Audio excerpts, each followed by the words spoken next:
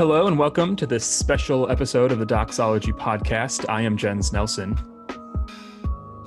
And I am Lucas Stock. And this is a podcast dedicated to journeying together on the road that is the Christian faith. Thank you for joining us as we discuss and investigate theology and the Christian life as we strive for unity amongst our diversity as members of Christ's church.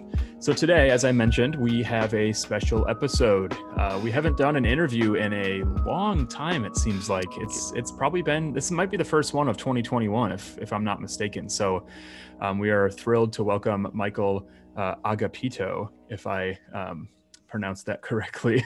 That was good. Yeah. You might have seen him around Twitter as the Confessing Millennial. Is that your sort of the name that you go by on Twitter? That's where you can find him, I believe. So without maybe any further ado, Michael, do you want to introduce yourself, talk about maybe some of your background theologically and what you do today? Yeah, my name is Michael. Like you said, I live in central Illinois here with my wife. I'm just recently actually an associate pastor of Baptist Church, of an American Baptist Church. I'm an American Baptist pastor. And before that, I was in a Christian student housing ministry on the campus of the University of Illinois for a few years. Still working on my MDiv myself, actually. Was there anything in particular, anything else you wanted to know, Jens, or was that pretty good? No, I mean, that's pretty good as far as a general life story background. So the focus of this episode, maybe you've already gleaned from the title that we come up with, but we're talking about deconstruction, reconstruction, this idea of Revangelical. Do you want to tell us a little bit about the idea of Revangelical, what that means to you, what you are trying to accomplish when you use that word? Yeah. Revangelical is obviously a play on the word evangelical, if you can tell. And what I mean, at least when I say Revangelical, is kind of a reboot or revamping of what it means to be evangelical. So when people here at least in America, think of evangelicalism, I think they typically think of white Republicans, right? Like kind of the culture war types, very partisan, the moral majority / religious right. And it's just become very, very politicized in a way that I think a lot of times obscures the gospel, which the word evangel means, right? Evangel in the Greek, or euangelion means gospel or good news. And so this idea of Revangelical came when a number of us, myself included, thought we have to kind of get back to our roots. We have to get back to the basics. And as kind of a student of evangelical history, I could tell you that when evangelicalism as a movement really started to gain steam and notoriety and kind of make a name for itself, the evangelical moniker at least, like it had been used as an adjective here and there throughout like American history, but like really as a movement starting in the 1940s with people like Carl Henry, Harold Ockenga, even like Billy Graham, John Stott. They were reacting to theological liberalism on the one hand, so denials of the deity of Christ, the virgin birth, the resurrection, miracles, all that. But they were also reacting against like a very hardline conservative fundamentalism that tended to be kind of anti-intellectual, tended to disregard matters of social justice, et cetera, et cetera. And they wanted to pave a third way or a third option. And so that's kind of the story of, at least for me, what it means to be Revangelical. It's kind of a retrieval back to that original vision. And I think it's worth saying and admitting that the reason that evangelicalism right now at least white American evangelicalism is so politicized, is because we have made a lot of mistakes along the way and a lot of missteps. And I don't think we need to disregard that. I think we can own that and continue to chart a better path forward. So that's kind of the broad overview. The story behind that is I can't exactly take credit for the term per se. I'm kind of the one that popularized it somewhat unintentionally, but my friend Ian Harbour, whom you guys you guys probably know about, he talking about deconstruction. He grew up kind of in the he grew up in Texas, enough said. So he grew up in kind of this Bible Belt conservative evangelical milieu, and went through the phase of deconstruction, which I'm sure we'll talk about even more. But he actually, over time, because of the witness of a few just faithful Christians and ministries, reconstructed back to an Orthodox evangelical faith that didn't look exactly like the conservative evangelicalism of his upbringing, in terms of what I described earlier.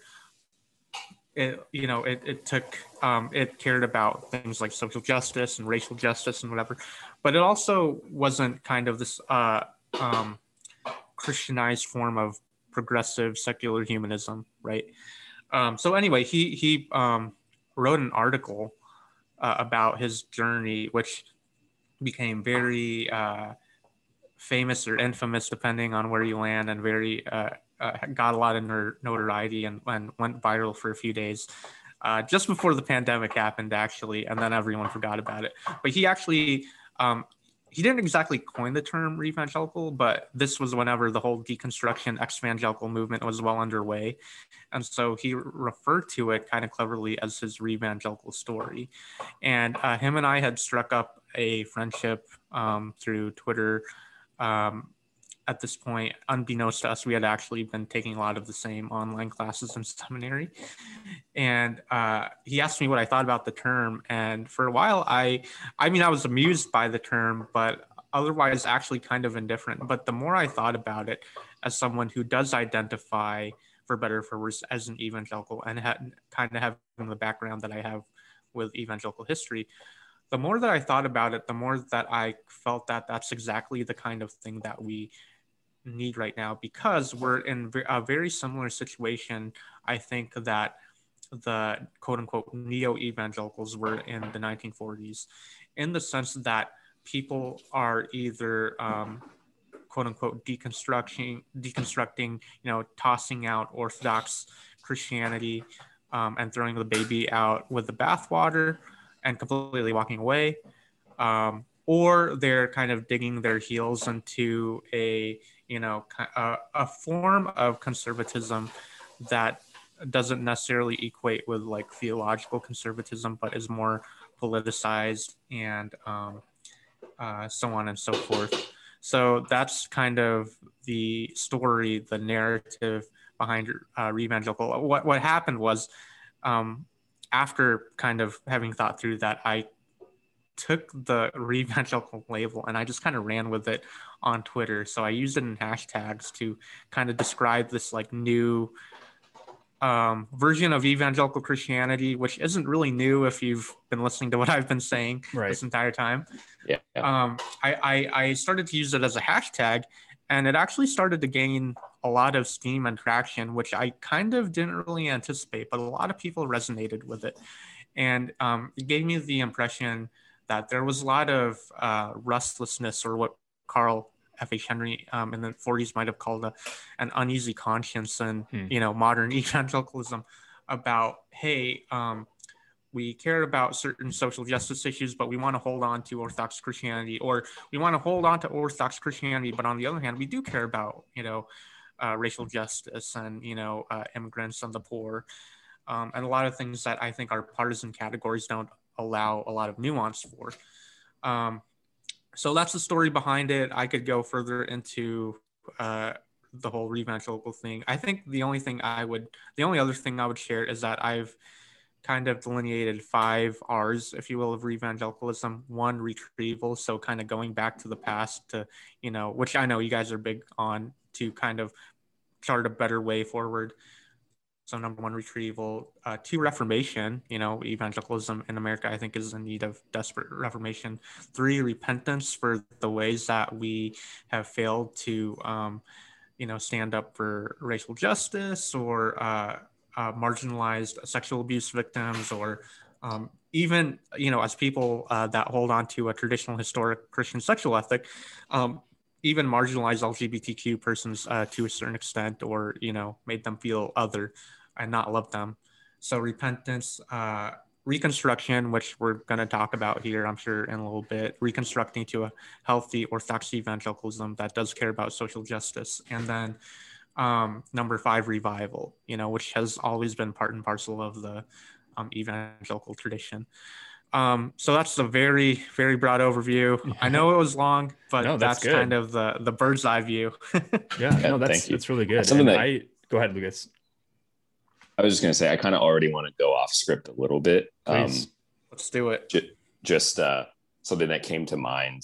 You mentioned exvangelical, that kind of, I don't know how prevalent people are using that term nowadays. But I remember, a year or two ago, like you mentioned, when it was kind of all the rage for, major evangelical celebrities to kind of like come out, quote unquote, as exvangelical, or for more traditional or conservative or Orthodox, people online and podcasts and videos that I would watch and listen to. They would kind of be like, everyone had an episode on like responding to exvangelicalism, right? So I'm kind of curious if you can maybe speak to a little bit, and I know that this is a huge question. We're going to get into some of the details with some of the other things we want to talk about, but right off the bat, I would kind of, I see sort of Revangelical as a, like the inverse of exvangelical, right? So your faith, you have this certain upbringing, or you come to this crisis where the traditional American evangelical faith that you once held or thought you held comes face to face with something, right? Whether it's issues of racial justice or other social justice issues or theological issues that you come to, or whatever it might be, personal struggles, whatever. It seems like there's probably more than these two roads, but these seem like two possible roads where you can exit out of evangelicalism. And typically, I think when I see people say that, really it's exiting out of Christianity, or at least any sort of historic Orthodox form of Christianity. Or what I hear you explaining when you explain the term Revangelical, really it's not like staying put or doing the same thing again, or recycling that traditional American evangelical way of being a Christian, but it's enriching it. It's renewing it by those 5 R's that you mentioned. So I wonder if there's maybe even just one or two things that you could maybe like specifically contrast between maybe just the what's the word? The disposition of a Revangelical kind of way of looking at reshaping faith versus an exvangelical way of looking at that. Yeah. I mean, there's a lot, exvangelical, some people, here's the thing with the exvangelical, it's a really broad movement. So I think some people would still identify as Christians, and some people really don't, like they're basically agnostic now. But a lot of exvangelicals tend to they identify with progressive Christianity. And I don't necessarily mean progressive in a political sense, but although that's definitely part of it, but also progressive in a theological sense, so for example, a big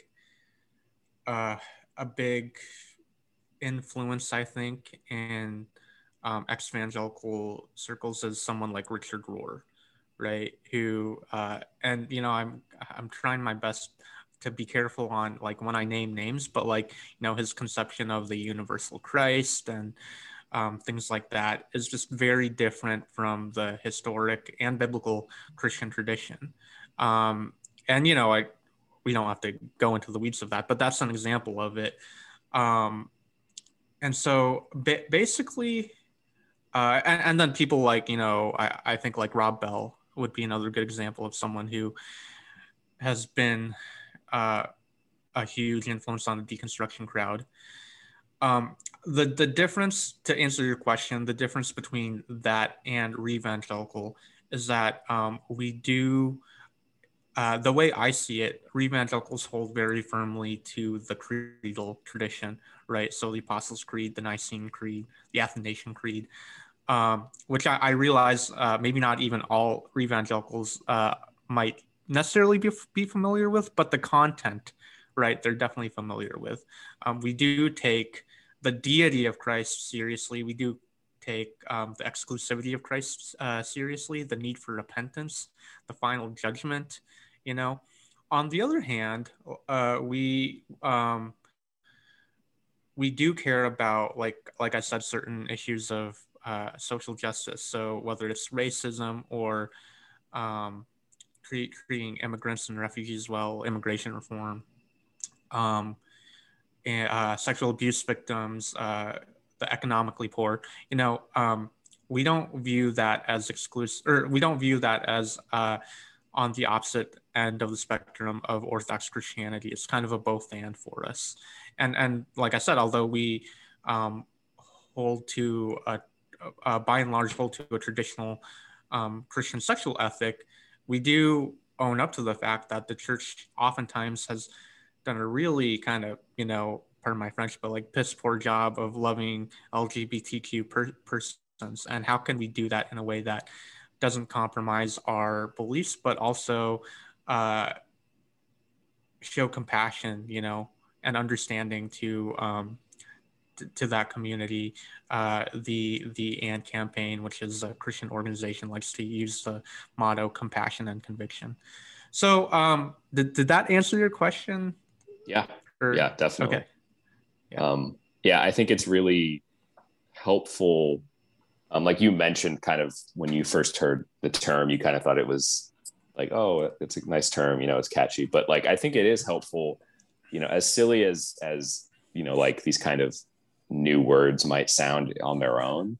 When you have, it is helpful to have something like there is a thing that people say evangelical, and it is helpful to set those up next to each other where it's like, I think it adds clarity, and it's helpful to be right. Like, yeah, like there are people who are ex-evangelical, we're re-evangelical. There are people who are experiencing this process of deconstructing, and we want to look at what it means to reconstruct. And it's sort of, I feel like it's really helpful to not just explore the deeper questions related to that sort of two ways of dealing with those questions, but also just to be clear and be like, we are on a similar journey as people in this day and age, in this society, but we're answering these questions from a different posture. Right. And I don't want to give the impression that I've never felt any sort of ambivalence with the evangelical label, right? Because I definitely have, definitely in the past 4 to 5 years with the political climate. Right. But having really thought through it, I just, at the end of the day, I've always just felt the sense that there is something there, to the title and namesake evangelical. And so the idea behind Revangelical is, kind of just finding ways to redeem the title, in the sense that it might not be your mom and dad's brand of evangelicalism, but it's still a version of Orthodox historic Christianity, with a care for the vulnerable and marginalized and oppressed and whatever. And by the way, for the record, for conservative listeners listening in, that does include also the unborn, just FYI. I don't think, once again, it has to be an either or. I think it's a both and. Right. But yeah, sorry, Jens, I didn't mean to interrupt you. No, you're good. I just, what's really interesting to me in this whole conversation, and I think in some senses, Lucas and I can, be examples and attest to this, but in some sense, it seems like a lot of people are deconstructing, and that looks very different for a lot of people. like me personally, I've even, the longer that I've thought about it, the more that I've read, especially over this last year with COVID, with racial issues, with political season, with all these things, I've recognized in myself areas in which I've like deconstructed, so to speak. I think the difference in myself and probably in Lucas as well is, rather than deconstructing to lose my faith or to walk away from my faith, whatever that means, whatever that looks like, I've personally been somebody who's had to deconstruct certain things, to then reconstruct, as I think we're saying here, proper biblical, historic, Orthodox Christianity.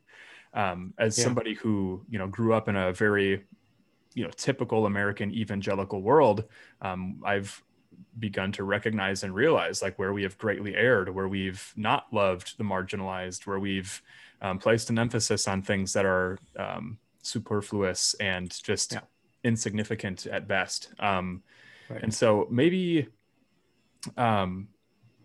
with all this talk of deconstructing, I think I feel like in this moment, deconstructing is used maybe more than evangelical right now. Maybe that's not a fair assessment, but it seems like every week or so we're getting some new, like Lucas mentioned, this CCM artist or this pastor or whomever.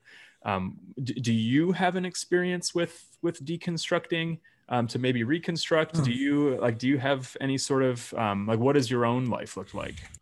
I would say in the sense that I definitely do, in the sense that I grew up in kind of your token American, kind of white evangelical spaces and whatever. And I do think that there's a healthy version of deconstruction in which what you deconstruct, quote unquote, is a version of cultural Christianity that is syncretistic with maybe certain forms of Bible Belt conservatism or whatever. And so anyway, I think there's a healthy way or version to deconstruct, in the sense you're deconstructing a cultural version of Christianity and finding out what's actually biblical Christianity. For me, my story, it's kind of along those lines. For the record, I refer to my experience probably more like a renovation, and a relatively extensive renovation at that. But I think when a lot of people in the deconstruction crowd, they talk about deconstruction, they're actually talking about complete demolition, And I don't think that's necessarily what's needed all the time. Well, I don't think that's what's needed necessarily. And I will say that the deconstruction crowd often actually tends to be kind of, dare I say, dogmatic about what counts as deconstruction and what doesn't count as deconstruction. So, for example, whenever I or my friend Ian, talk about our experience with deconstruction, and I think there are varying levels of deconstruction. We've been flagged by a lot of evangelical deconstruction types by saying that's not actual deconstruction, which is kind of ironic to me because they're all, because one of the responses that I would get is, who are you to say what deconstruction should or shouldn't like? Deconstruction is merely it's up to the individual and their own journey. And my response to that, not necessarily in public or on Twitter, but at least in my head, would be, well, aren't you telling me what deconstruction should or shouldn't like? It's very much kind of into the postmodern milieu and ethos that our culture is in. Okay, so back to my story really quick. Basically, what happened was, and I've shared this in other podcasts before, but I grew up in a token evangelical background. Went to college at the U of I, majored in psychology, got my master's at Wheaton College in counseling. And what happened, it was actually in Wheaton that I think my faith began to take the shape that it is in today. Because on the one hand, I had to take, even though I was a counseling major or counseling master's, we had to take theology classes, and I was exposed really to a lot of rich historical theology, systematic theology, biblical theology. And so my faith was really enriched. But on the other hand, I was meeting Christians, that came from throughout the country and throughout the globe that had saw things different than a lot of my kind of Bible Belt evangelical background. They had a different way of seeing the world in terms of certain issues of justice, while still being very anchored in a biblical worldview. And so I began to see they kind of implicitly challenged a lot of my presuppositions. I met a lot of Black brothers and sisters in Christ, brown brothers and sisters in Christ, and that just really enriched my perspective. And then the 2016 election happened, and that, I think, between all of that, that was when I think I began you could call it a deconstruction. You could also call it a renovation, like I said. But I had to like really think hard, about like, is what I believe actual biblical Christianity, or is it, a cultural baggage that I inherited from, my background, or my previous church background, or whatever. So that was kind of my experience with deconstruction. Like I said, a lot of ex-evangelical deconstruction types will say, "Oh, that's not really deconstruction." But on the other hand, like my friend Ian, he went through what I consider to be a legitimate process of deconstruction, and still came out on the other side as a reconstructed, re-evangelical. I think both him and I would say that our brand of evangelicalism. And by the way, after the 2016 election, I had to ask myself, do I want to still identify as an evangelical? And at the end of the day, I decided with qualifications, yes. But Ian and I, our brand of evangelicalism isn't going to look like necessarily what we grew up with, but it's still rooted in the Bible and the creedal tradition and the history of the church and the church fathers and reformers and whatever. So yeah. Did that answer your question? Yeah, no, that was good. Lucas, do you have any thoughts after that? No, I mean, I think that it is interesting to, like, you kind of give some, I think, helpful distinctions on when people talk about deconstructing something. And this would apply to more than just Christian faith, but are we really just demolishing something? Are we just destroying, things that we're familiar with for the sake of it, or because we think they're outdated? Like, what does it mean to deconstruct something? And particularly, what's our goal? Like you say, are we deconstructing these things that are really just sort of artificial, baggage or hangups that aren't actually part of our worldview, philosophy, religion, whatever? Are we deconstructing things that are central and in the process creating a new faith at the end of it?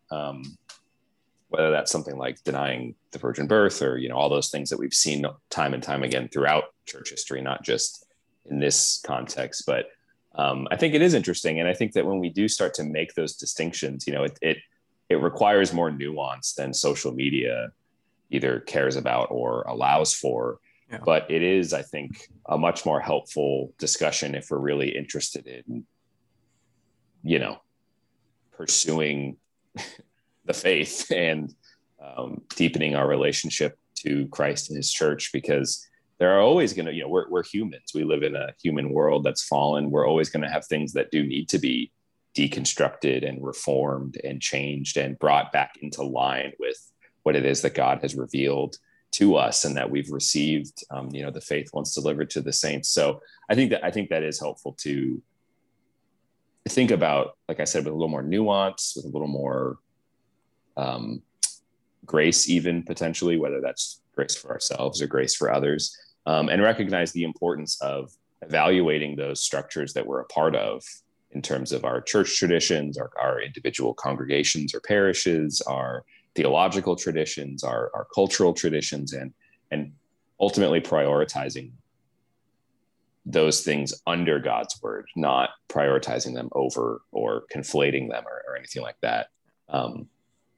And sort of along those lines, I guess, another important and good question, like I think you've brought a few up so far, but Michael, what do you think are like maybe the most important problems, or the most significant, or the most common problems that lead to this deconstructing?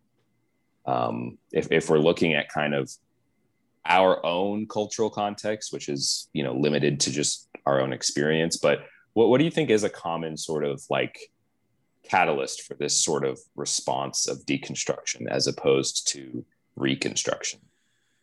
Yeah, I think I think it's actually changed in the past 20 years. Probably at the turn of the millennium or turn of the century, it was, very like new atheists. So like Richard Dawkins and whatever, questioning the scientific validity of the Bible. I don't think that's where our culture's at anymore, actually. I think now these days it's more about issues of justice or injustice, and the failure of the church oftentimes to speak up on issues of injustice. I think it's a lot of hypocrisy on the part of our churches and church leaders a lot of times. Things like sexual abuse, it turns out, is not just prevalent in the Catholic Church, but in a lot of evangelical churches as well. And even if it's not, abuse per se, it's authoritarianism or what have you. So a lot of hypocrisy, a lot of judgmentalism, things like that. It's more about issues of praxis rather than issues of like science or things like that. And I think a lot of people are seeing that from the church and from Christians, and are questioning how could this be true if it's not actually resulting in changed lives. Now, for the record, there's a lot of great stuff going on in our churches as well, but I don't think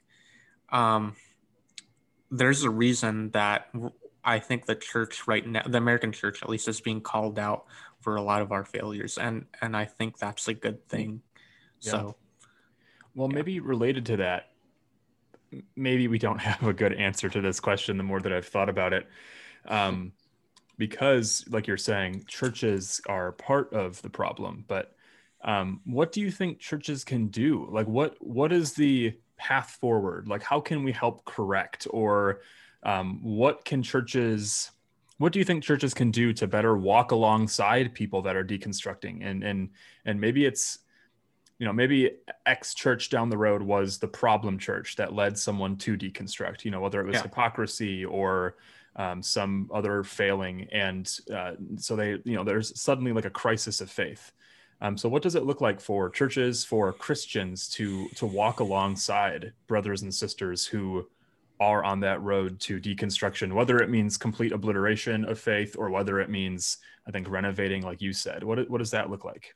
I think churches need to do a better job of being just a safe place where people can ask genuine, legitimate questions, and not be afraid to ask questions or express their doubts. And we do need to be clear on, what we believe and who we are, and kind of plant our flag in the ground and say, this is what we believe. But on the other hand, we don't want to just shut down individuals that a lot of times, are hurting, or maybe their friends are hurting, and they have a lot of genuine questions. And I think that was my friend Ian's experience, and actually it was my experience. The reason I don't think I went all the way in deconstructing was because I was in actually a really good evangelical community in Wheaton College, that we were able to talk about these things and walk through these things and whatever.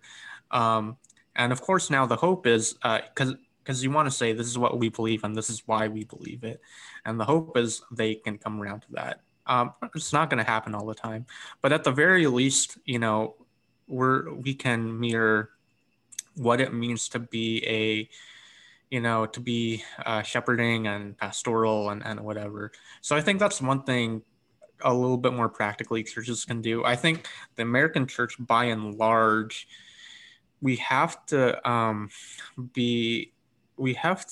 listen more to to people of color, to Christians of color, especially, Black and brown voices. Martin Luther King Jr. said famously several decades ago now that 11 o'clock on Sunday is the most segregated hour of the week. And actually, if you look at the stats, that's still very, by and large, true. Now, it's also true that most of the multi-ethnic churches are actually evangelical, but they still have very much like this kind of white culture. And then of course, there are numerous churches in our country that are very homogenous and in their population. And so the reason I bring that up is because I think the reason that a lot of people are deconstructing is because we haven't learned the white evangelical church hasn't necessarily learned from other Christians of color, Black brothers and sisters in Christ, brown brothers and sisters in Christ. I think if we did, we would have a lot less of the baggage that we have now. So that's kind of a more macro view, but those are two things that come off the top of my head. And I think if people, quote unquote, deconstructing saw that we were actually making an effort to do that, I think they would think twice before they, walk away from their faith. So related to that, you touched on the idea of race and maybe even a little bit of racial reconciliation, or a word that I actually saw recently in a book. Mark Charles has a book called Unsettling Truths. I've mentioned it a few times on the podcast recently, but it's about colonialism, the doctrine of discovery. But he posits that there is no such thing as racial reconciliation, because to have racial reconciliation is to imply that there was a relationship to begin with, to be reconciled. He likes to use the term racial conciliation to say that these two or many ethnic groups that have had such great disparities in especially the history of America.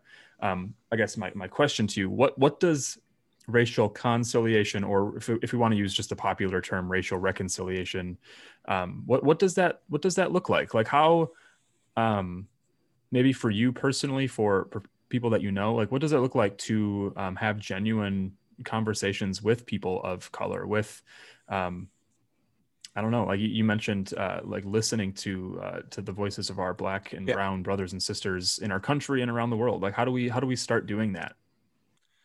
Well, I don't think it looks like just listening to the, Black and brown voices that you want to, or that happen to agree with your political persuasion, whether it's, and, I will name names here, a Candace Owens or a Thomas Sowell, not that they never have anything to contribute, but then you're using them against, a huge portion of the Black community. And, quite frankly, I don't think that's right. Because you've had Black Christians especially talk about the things that they've experienced both individually and as a community. And we haven't, the American Evangelical Church, by and large, I don't think has really done a great job of listening to them. So I don't think it looks like just... I think what it does look like is centering the voices of people of color, but in a way that's not just tokenism, not a way to just prop them up and say, oh, hey, look at us, we're multi-ethnic, but giving them, positions of leadership, letting them speak into these major issues and not just speak into these issues, but chart a better path forward, and so giving them these, letting them coming alongside of them and what they're doing in the churches and in their communities and etc. I just think it's been a very missed opportunity, I think, in American evangelicalism, that we really haven't done a great job of doing that. For the record, if you look at the Black church in America, if you're to measure evangelicalism by beliefs and doctrine and whatever, they hold to evangelical beliefs, right? Like, and we do share a common heritage when it comes to, like, revivals and the awakenings and whatever. they're, by all accounts, they're evangelical by theological definition. But the reason that they don't like the term is because it's been politicized, it's been co-opted by, the majority culture. Um, and so even though they might be evangelical by belief, they recognize that evangelicalism is also a socio-cultural phenomenon. Um, so basically, I think we need to like do a better job as a whole, as a church, of partnering, you know, with Black churches and Christians of color. Now, what that looks like, I think that's a whole, another conversation. But if we can at least orient ourselves toward that, then I think we could go a long way. That's great. I think that's really helpful.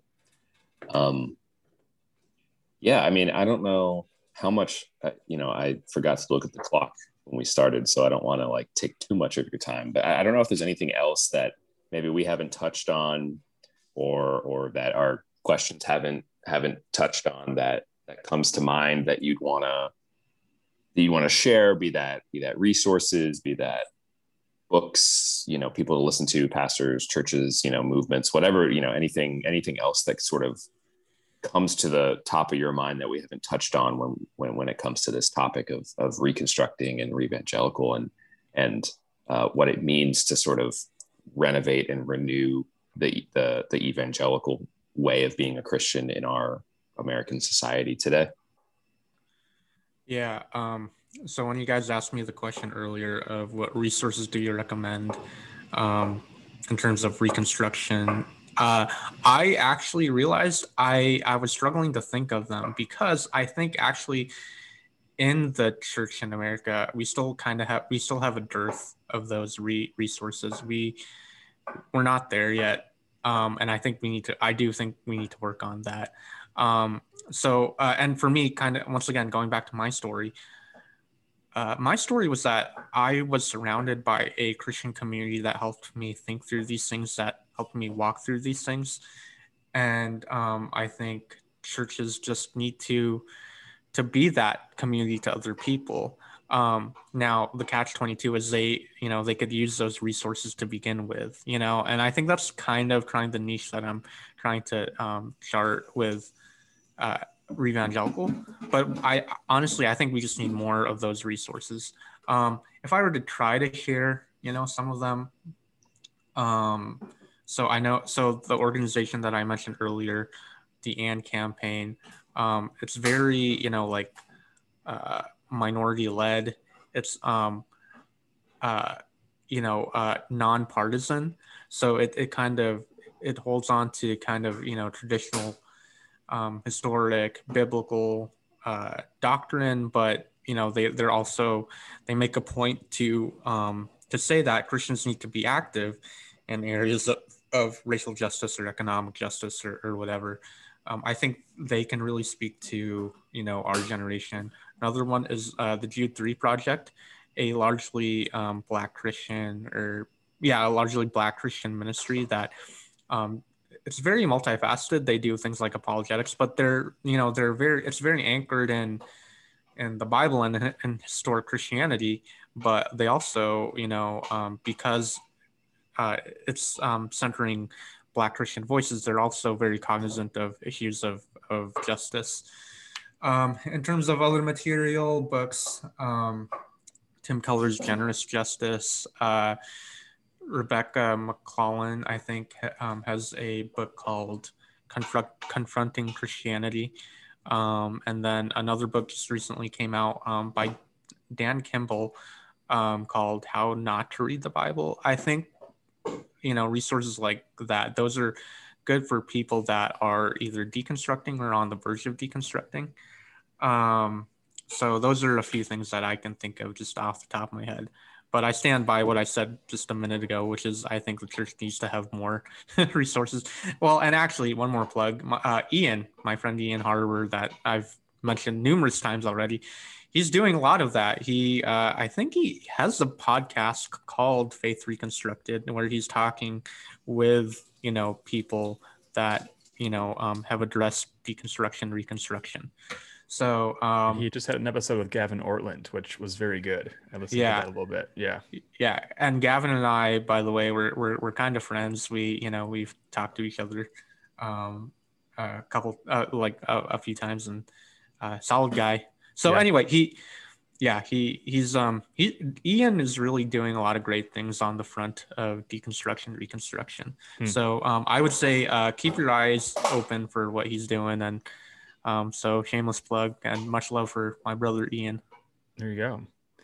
Yeah, and this is also off script a little bit, and this is an idea that I've toyed with for a long time, and I don't even know what I mean by it, but in my mind, at times it seems like to have any sort of real holistic change, and maybe I'm just naive because maybe there never will be a whole change across an entire country like America, but in my mind, we almost need a reformation, like an actual, like large, grand, sweeping reformation to see actual, real, overarching change. Like obviously, change is good where change is going to happen. If one church at a time, very slow, prodding pace, if that's the change and that's what we're going to see, that's amazing. It's change that it's going to be beneficial. It's going to be good. I don't know. I don't even know what question I'm trying to ask. No, But yeah. Well, and just to bounce off of that, that's why I included the idea of reformation in, my 5 R's, because I think we are kind of in one of those watershed moments. Right. Here's the thing that I cling to: Jesus' promise in Matthew when he tells Peter and the disciples, on this rock I will build my church, and the gates of hell will not prevail against it. And so the church has been around for 2,000 years, and we've had a lot of, we failed a lot, and we've stubbed our toe and tripped on ourselves, and we've made a lot of mistakes. And yet God still works through that, and not just works through us, but works in spite of us. And so I'm always keeping my ear to the ground of what is God doing right now in the church in spite of everything, and when I look at, the course of church history from the early church up to now, I see that, God, I'm sure you guys are big on Augustine, like he wasn't perfect. Martin Luther wasn't perfect, but he's worked through, our flaws and faults. And I firmly believe he's still working in the church, even here in America. So, and a lot of times, that requires a reformation, but for me, it's kind of tapping into that and keeping my finger on the pulse of what's God doing in the church right now. Yeah, and that was good. Well, Lucas, is there anything else you want to add? Any closing remarks before we start wrapping up? No, I don't think so, other than just a thank you to Michael. And I think this has, for me, been a really good conversation, and an encouraging and edifying one. And hopefully everyone listening feels the same way. And I would definitely encourage you to not only check out Michael, but everyone else who he mentioned just a little bit ago. And just, keep your eye out for an ear out for these kinds of things, like these kinds of questions. They're big and they're important, and they're not just happening online, and they're not just happening, nationally, but this is even more so. It's happening in our churches and people we know, kids in our youth groups, all that kind of stuff. So I would just encourage, hopefully, I'm encouraged, and hopefully this conversation can serve as a bit of a, spark some further conversations and further thinking on these topics that I just think they are such key pieces of what the church needs to be doing, especially with teaching the next generation and stuff. Right. But yeah, I failed to mention it maybe in the beginning, but that was my hope in bringing Michael on here and having this conversation. Not that we are going to be the three dudes who figure it all out and have all the answers and, fix all the problems in the world, but to just begin a dialogue, to have, a place to ask these questions, to discuss personal experience, and hopefully those of you who are listening are, like Michael, in environments with healthy biblical community where you can, dive further, take some of these questions, take these ideas, some of these resources, and begin enacting real and an actual change, even if it's just in your own life and those around you. It goes a long way. But as we wrap up, we like to do a little bit, to maybe unwind from the conversation a bit, as it's just a fun question to ask. But Michael, what have you been reading recently? Lucas and I both love books. We read a lot of books. What books or articles have you been into recently? Yeah. So I'm always reading, like, I kid you not, like 8 books at a time. I'm one of those guys. I'm like an That's overly, me too. Yep. Yeah, I'm like an overly voracious reader. And so you'll find a lot of books by my nightstand, and my wife rolls my eyes at me. But Yep. So right now, what I'm going through is I'm kind of going. So one of the R's that I mentioned, really actually the first one of Revangelical, is retrieval, and the importance of going back to kind of the forebears in the church and the faith. And I'm kind of on a kick of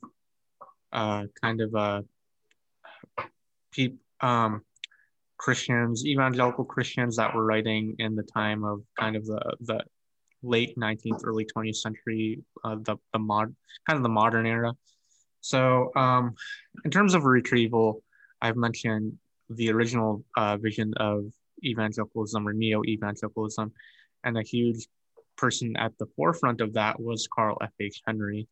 So I've already read a lot of his stuff, The Uneasy Conscience of Modern Fundamentalism, which is a small book. I have a collection of a lot of his essays. I read his autobiography. But what I'm reading of his right now is I decided to dive in and try to read his magnum opus, which is God, Revelation, and Authority, which is it's not like a traditional systematic theology in the sense of, like, say like a Grudem or a Berkhoff or Harrison or whatever, but it's deals with more, at first at least, epistemological concerns. So, like, why do we believe, or why can we have confidence in the God of the Bible? And then he kind of goes into more kind of your traditional systematic theology stuff. So that's God, Revelation, and Authority. It's a monster. It's like a 6-volume work, and like Henry is like super thick. And because I'm a glutton for punishment, I've also started reading Bavinck's Reformed Dogmatics. Right. It was just it was staring at me at the TGC bookstore, and I couldn't say no and couldn't resist it. So I got that. And then I'm also reading the critical biography on Bavinck by James Eglinton. Yeah. I've read some of it already, but I'm kind of returning to it. Really fascinating. Carl Henry and Herman Bavinck, they're, I think, 2 really good figures in theology, and dare I say evangelical theology, that would be really good to just kind of retrieve and recover. Both had, once again, both were addressing a lot of concerns as Orthodox Christians in the modern world. Both very much had a good understanding, I think, of justice and praxis. And I think, and yet they were, once again, rooted in Orthodox biblical Christianity. Carl Henry, God, Revelation, Authority, Volume 1, Bavinck, Critical Biography by James Eglinton, and Reformed Dogmatics by Herman Bavinck. So, all right. That's awesome. Well, I think we've reached the end. We do want to say thank you, Michael. This has been awesome, and I hope people have enjoyed this. If people want to reach out and connect with you, if they want to follow you, where can they find you? I know I mentioned your Twitter, but maybe you want to plug that again, or some other places. Yeah. So I'm pretty active on Twitter. I have to take breaks now and again, but my Twitter, I go by The Confessing Millennial. Also the name of my blog, which I haven't written on as consistently, but I'm very active on Twitter, The Confessing Millennial. My handle is Confessin without a G and then Mill. I can't remember for the life of me if it's one L or two L's with Mill. But yeah, you can connect with me on Twitter, kind of see what I'm all about. One other shameless plug in terms of the whole Revangelical thing, I actually made a list on Twitter of evangelical Christians that I think are trying to pave that Revangelical path forward. Not monolithic, don't 100% agree with necessarily all of them 100%, but I think they do a really good job of trying to move the conversation or push the conversation forward. So, but yeah, my Twitter, Confessing Millennial. Sweet.